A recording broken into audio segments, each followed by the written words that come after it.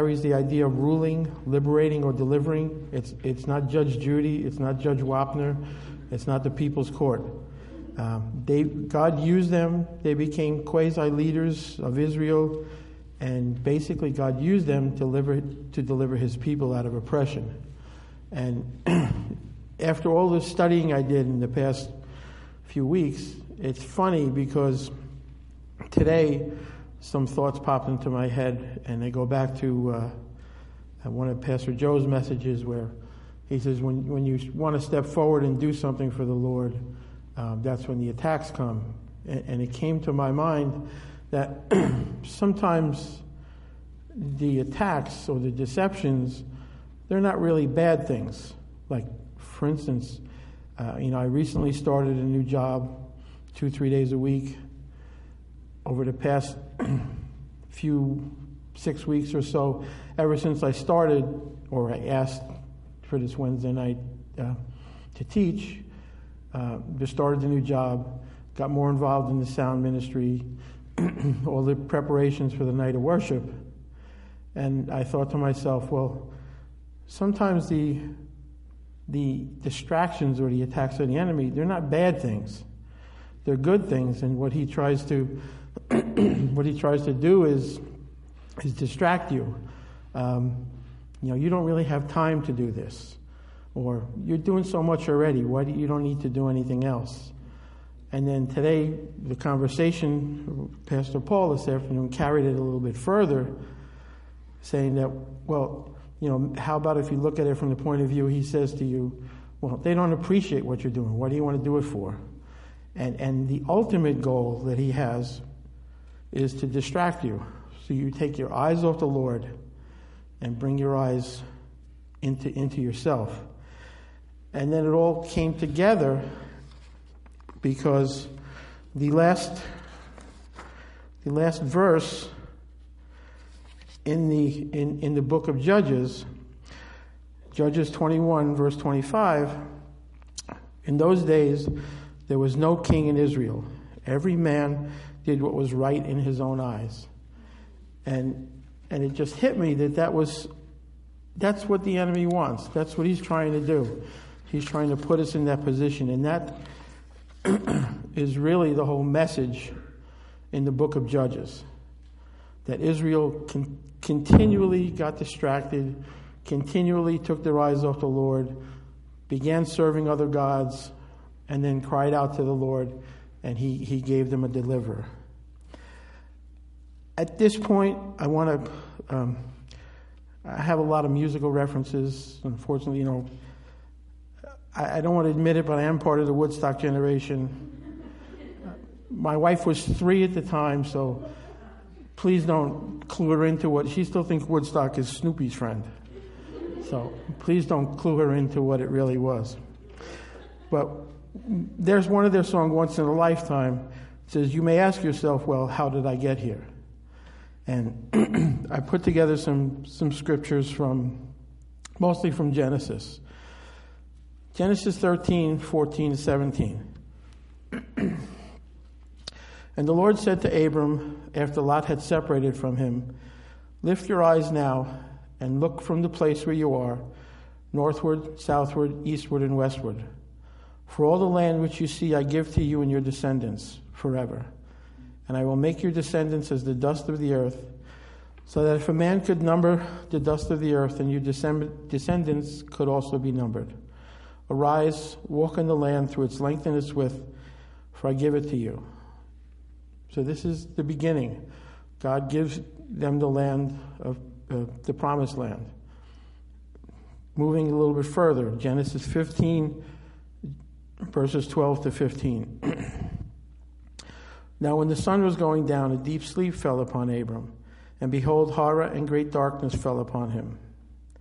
Then he said to Abram, know certainly that your descendants will be strangers in a land that is not theirs, and will serve them, and they will afflict them 400 years.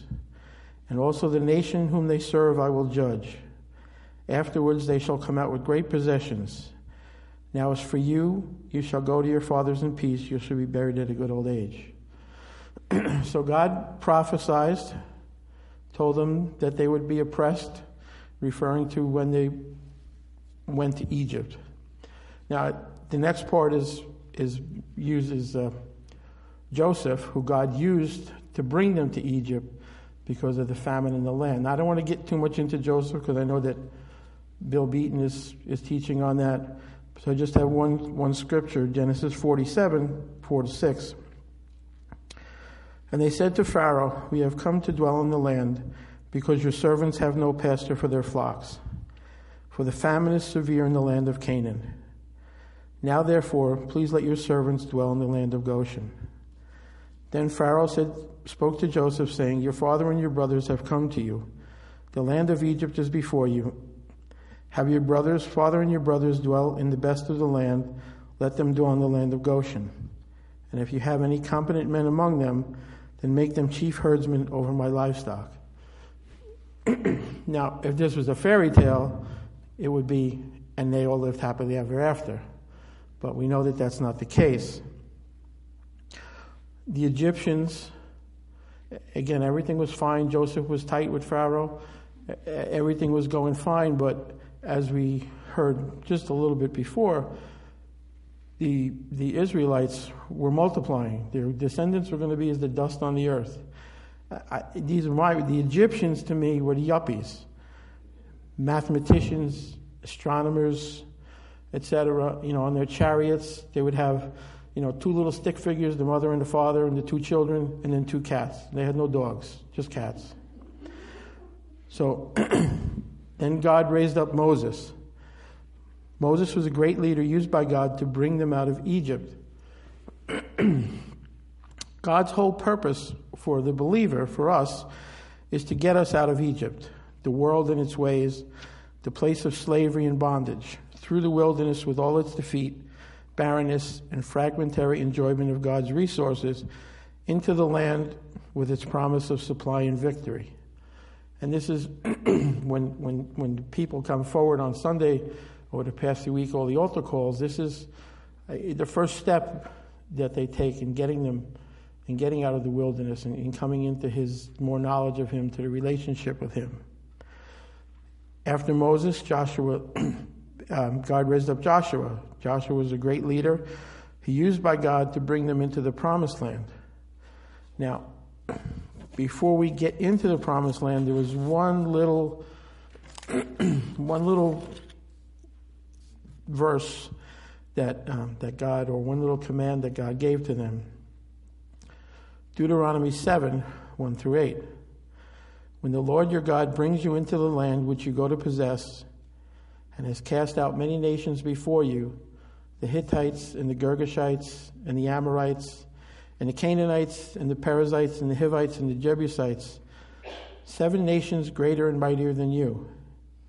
And when the Lord your God delivers them over to you, you shall conquer them and utterly destroy them. You shall make no covenant with them, nor show mercy to them. Nor shall you make marriages with them. You shall not give your daughter to their son, nor take their daughter for your son. For they will turn your sons away from following me to serve other gods. So the anger of the Lord will be aroused against you and destroy you suddenly. But thus you shall deal with them. You shall destroy their altars, and break down their sacred pillars, and cut down their wooden images, and burn their carved images with fire. Sounds a little bit harsh. But God has a plan for his children. He always wants what's best for his children. The people in the land, they worshiped the Baals and the Ashtoreths, both kind of gods of fertility. The Baals more weather-related, which in an agrarian society, good fields, good crops, brings wealth. The Ashtoreth, goddess of love, sex, fertility, you don't really need to say more than that. So these are the gods that the people worshipped. And how easy it was, I mean, I read this just kind of as an example. We go into the land. The Israelites are used to farming in Egypt now for 400 years. Plenty of water, fertile land. And now they're in the promised land, kind of arid, a little drier. And all this, and now these people, the Canaanites that are there, if they leave them, they stay, they say, oh, these people are nice, we can get along with them. And then after the first season, will their crops come up? And say, well, our crops are nothing like yours. What did you do? And they say, well, you have to worship Baal. You have to worship the God. He's the one that brings you the good crops. And so they think about it and say, okay, that sounds, Meanwhile, they didn't tell them about how you prepare the land and fertilize it and all the other stuff that they did. And then when their crops come up and, they're great, they say, oh no, we got to keep worshiping this Baal. So God doesn't want those distractions. He wants to take those temptations away from his people. Just like God wants the best for his children. He wants to shield them from temptation. Just like, I don't want my grandchildren, I'm not going to let them watch The Sopranos or, heaven forbid, Jersey Shore. It's just not meant for that. It's just not good. There's no reason for it. So God always wants what's best for his children. The book of Judges detail Israel's incomplete possession of the land, their insufficient victory over evil, and their inconsistent manner of life. In 1 Corinthians 10:11, Paul says, now all these things happened to them as examples, and they were written down for our admonition, upon whom the ends of the ages has come. In a broader perspective, it is essentially the story of a deteriorating nation, and as such, is a picture for us of a deteriorating Christian life. Just in our country alone, how far removed are we from what our founding fathers had envisioned? I know I'm going back probably to the 70s. I don't remember the name of the show, Dick Van Dyke Show. His husband and wife, twin beds. Never, and if they were in pajamas, they were in pajamas and robes. And now you have a Victoria's Secret lingerie show on TV. It just didn't happen. So our whole culture has just moved so far away from what's proper. And it's just the ideals now. There are no ideals now. Anything goes. I remember when I was shopping for a Valentine's card. It's a Valentine's card, woman to woman. Say, whoa, I guess we've come a long way. I know that I was just shocked to see that. But it's accepted. It's the norm now. Now, the book of Judges, Warren Wiersbe's commentary, he opens with a couple of headlines. It says, one of the headlines, Family Feud leaves 69 brothers dead. Powerful government leader caught in love nest. These could basically come out of today's newspaper. And how far removed from the end of the book of Joshua, where the people had all these great victories, they had relied upon the Lord, and actually at the end of the book of Joshua, he had made them make a covenant. Joshua 24, 23 to 27. Now therefore, he said, put away the foreign gods which are among you, and incline your hearts to the Lord God of Israel. And the people said to Joshua, the Lord our God we will serve, and his voice we will obey. So Joshua made a covenant with the people that day, and made for them a statute and an ordinance in Shechem. Then Joshua wrote these words in the book of the law. And he took a large stone and set it up there under the oak that was the sanctuary of the Lord. And Joshua said to all the people, behold, this stone shall be a witness to us. For it has heard all the words of the Lord which he spoke to us. It shall therefore be a witness to you, lest you deny your God. And shortly thereafter, now they're into the land. Now in Joshua, he had won many battles. They had relied on the Lord, but they still had a lot of work to do. Desert Storm, when we went over in 1990, we did something, but then we left. So this is the same kind of the same principle. Joshua had taken Jericho, won many battles, but a lot of the tribes had not gotten their allotment yet. There was still a lot of battles, still a lot of land to possess, and they needed to rely on God at that time. So what happened in the book of Judges happened continually. At a time when they were blessed and at ease, they would turn to other gods. 7 times. 7 times they said, it says in the book of Judges, so the children of Israel did evil in the sight of the Lord and served the Baals and the Ashereths. Therefore the anger of the Lord was hot against Israel, and he sold them into the hand of Cushan-Rishathaim, king of Mesopotamia. And then, being oppressed by their enemies, they would cry out to the Lord, and he would send a deliverer. The principle that always meant defeat in the lives of the nation of Israel is in the very last of the book, because 7 times it says the children of Israel did evil in the sight of the Lord, and the book ends with the children of Israel were doing right in their own eyes, which was evil in the sight of the Lord. It also says in those days there was no king in Israel. Obviously, there was a king. God was the king, but they just weren't focused on him. They didn't focus on him. They lost their focus. After they were delivered, they would lose their focus and they would turn away from him. Judges 2:19, and it came to pass when the judge was dead that they reverted and behaved more corruptly than their fathers by following other gods to serve them and bow down to them. They did not cease from their own doings, nor from their stubborn ways.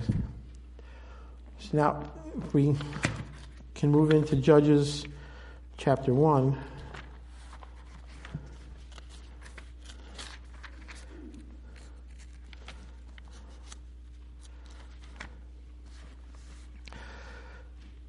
Now, after the death of Joshua, it came to pass that the children of Israel asked the Lord, saying, who shall be the first to go up for us against the Canaanites to fight against them? And the Lord said, Judah shall go up. Indeed, I have delivered the land into his hand. So Judah said to Simeon his brother, come up with me to my allotted territory, that we may fight against the Canaanites, and I will likewise go with you to your allotted territory. And Simeon went with him. Now, when I first read that, I said, well, God didn't tell you to ask anybody else. He told you he would deliver them into your hands, and yet, maybe Judah didn't have enough confidence, didn't have enough faith. I read some commentaries that said, no, this was a good thing. It shows the Christian body working together. Both of their lands were in the south. Simeon's land was part of the territory of Judah, and Judah was the strongest tribe. That's my opinion. I just don't know why Judah had to ask for help, but again, that's just my opinion. Then Judah went up, and the Lord delivered the Canaanites and the Perizzites into their hand, and they killed 10,000 men at Bezek. And they found Adonai-Bezek in Bezek and fought against him, and they defeated the Canaanites and the Perizzites. Then Adonai-Bezek fled, and they pursued him and caught him and cut off his thumbs and big toes. It's pretty drastic, but they cut off the thumbs. He's not a warrior anymore. So he's not leading anybody. And Adonai-Bezek said, 70 kings with their thumbs and big toes cut off used to gather scraps under my table. As I have done, so God has repaid me. Then they brought him to Jerusalem, and there he died. So obviously Adonai-Bezek knows that it's divine justice, that he was repaid. Whatever he reaped is what he sowed. So he was, again, he was just referring, it's almost like divine justice, and he realized it. Now the children of Judah fought against Jerusalem and took it. They struck it with the edge of the sword and set the city on fire. And afterward, the children of Judah went to fight against the Canaanites who dwelt in the mountains in the south and in the lowlands. Then Judah went against the Canaanites who dwelt in Hebron. Now the name of Hebron was formerly Kirjath Arba. And they killed Shishai, Ahaman, and Talmai. These were the sons of Anak. In the book of Joshua, we remember Anak, they were giants.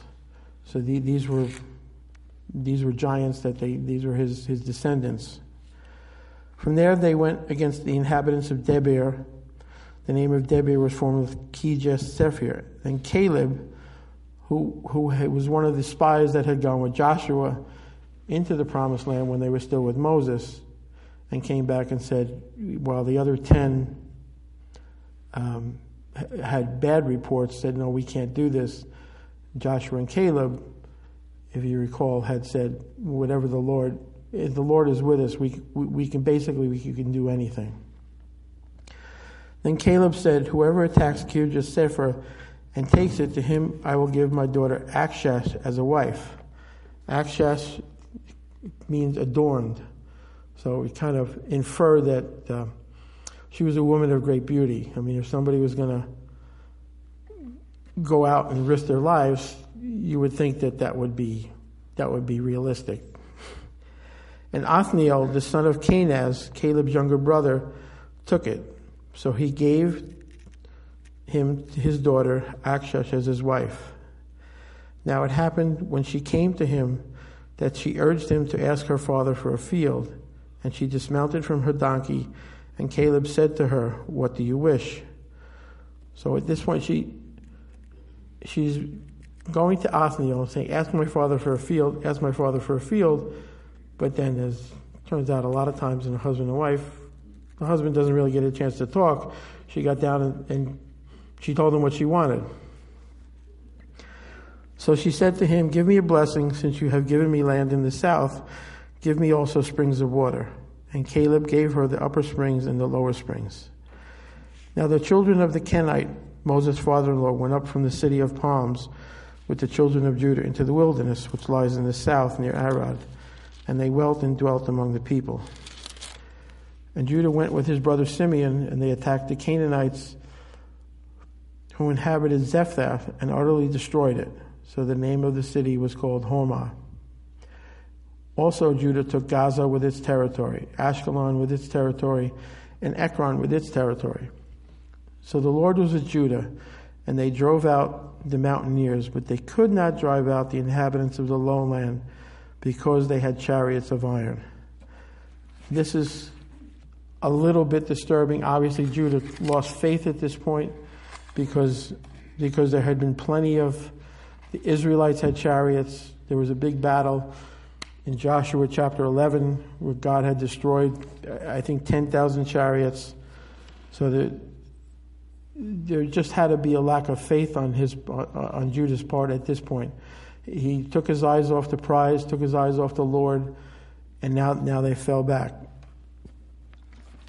At this point, I just want to kind of close because I didn't think I would get that far, really.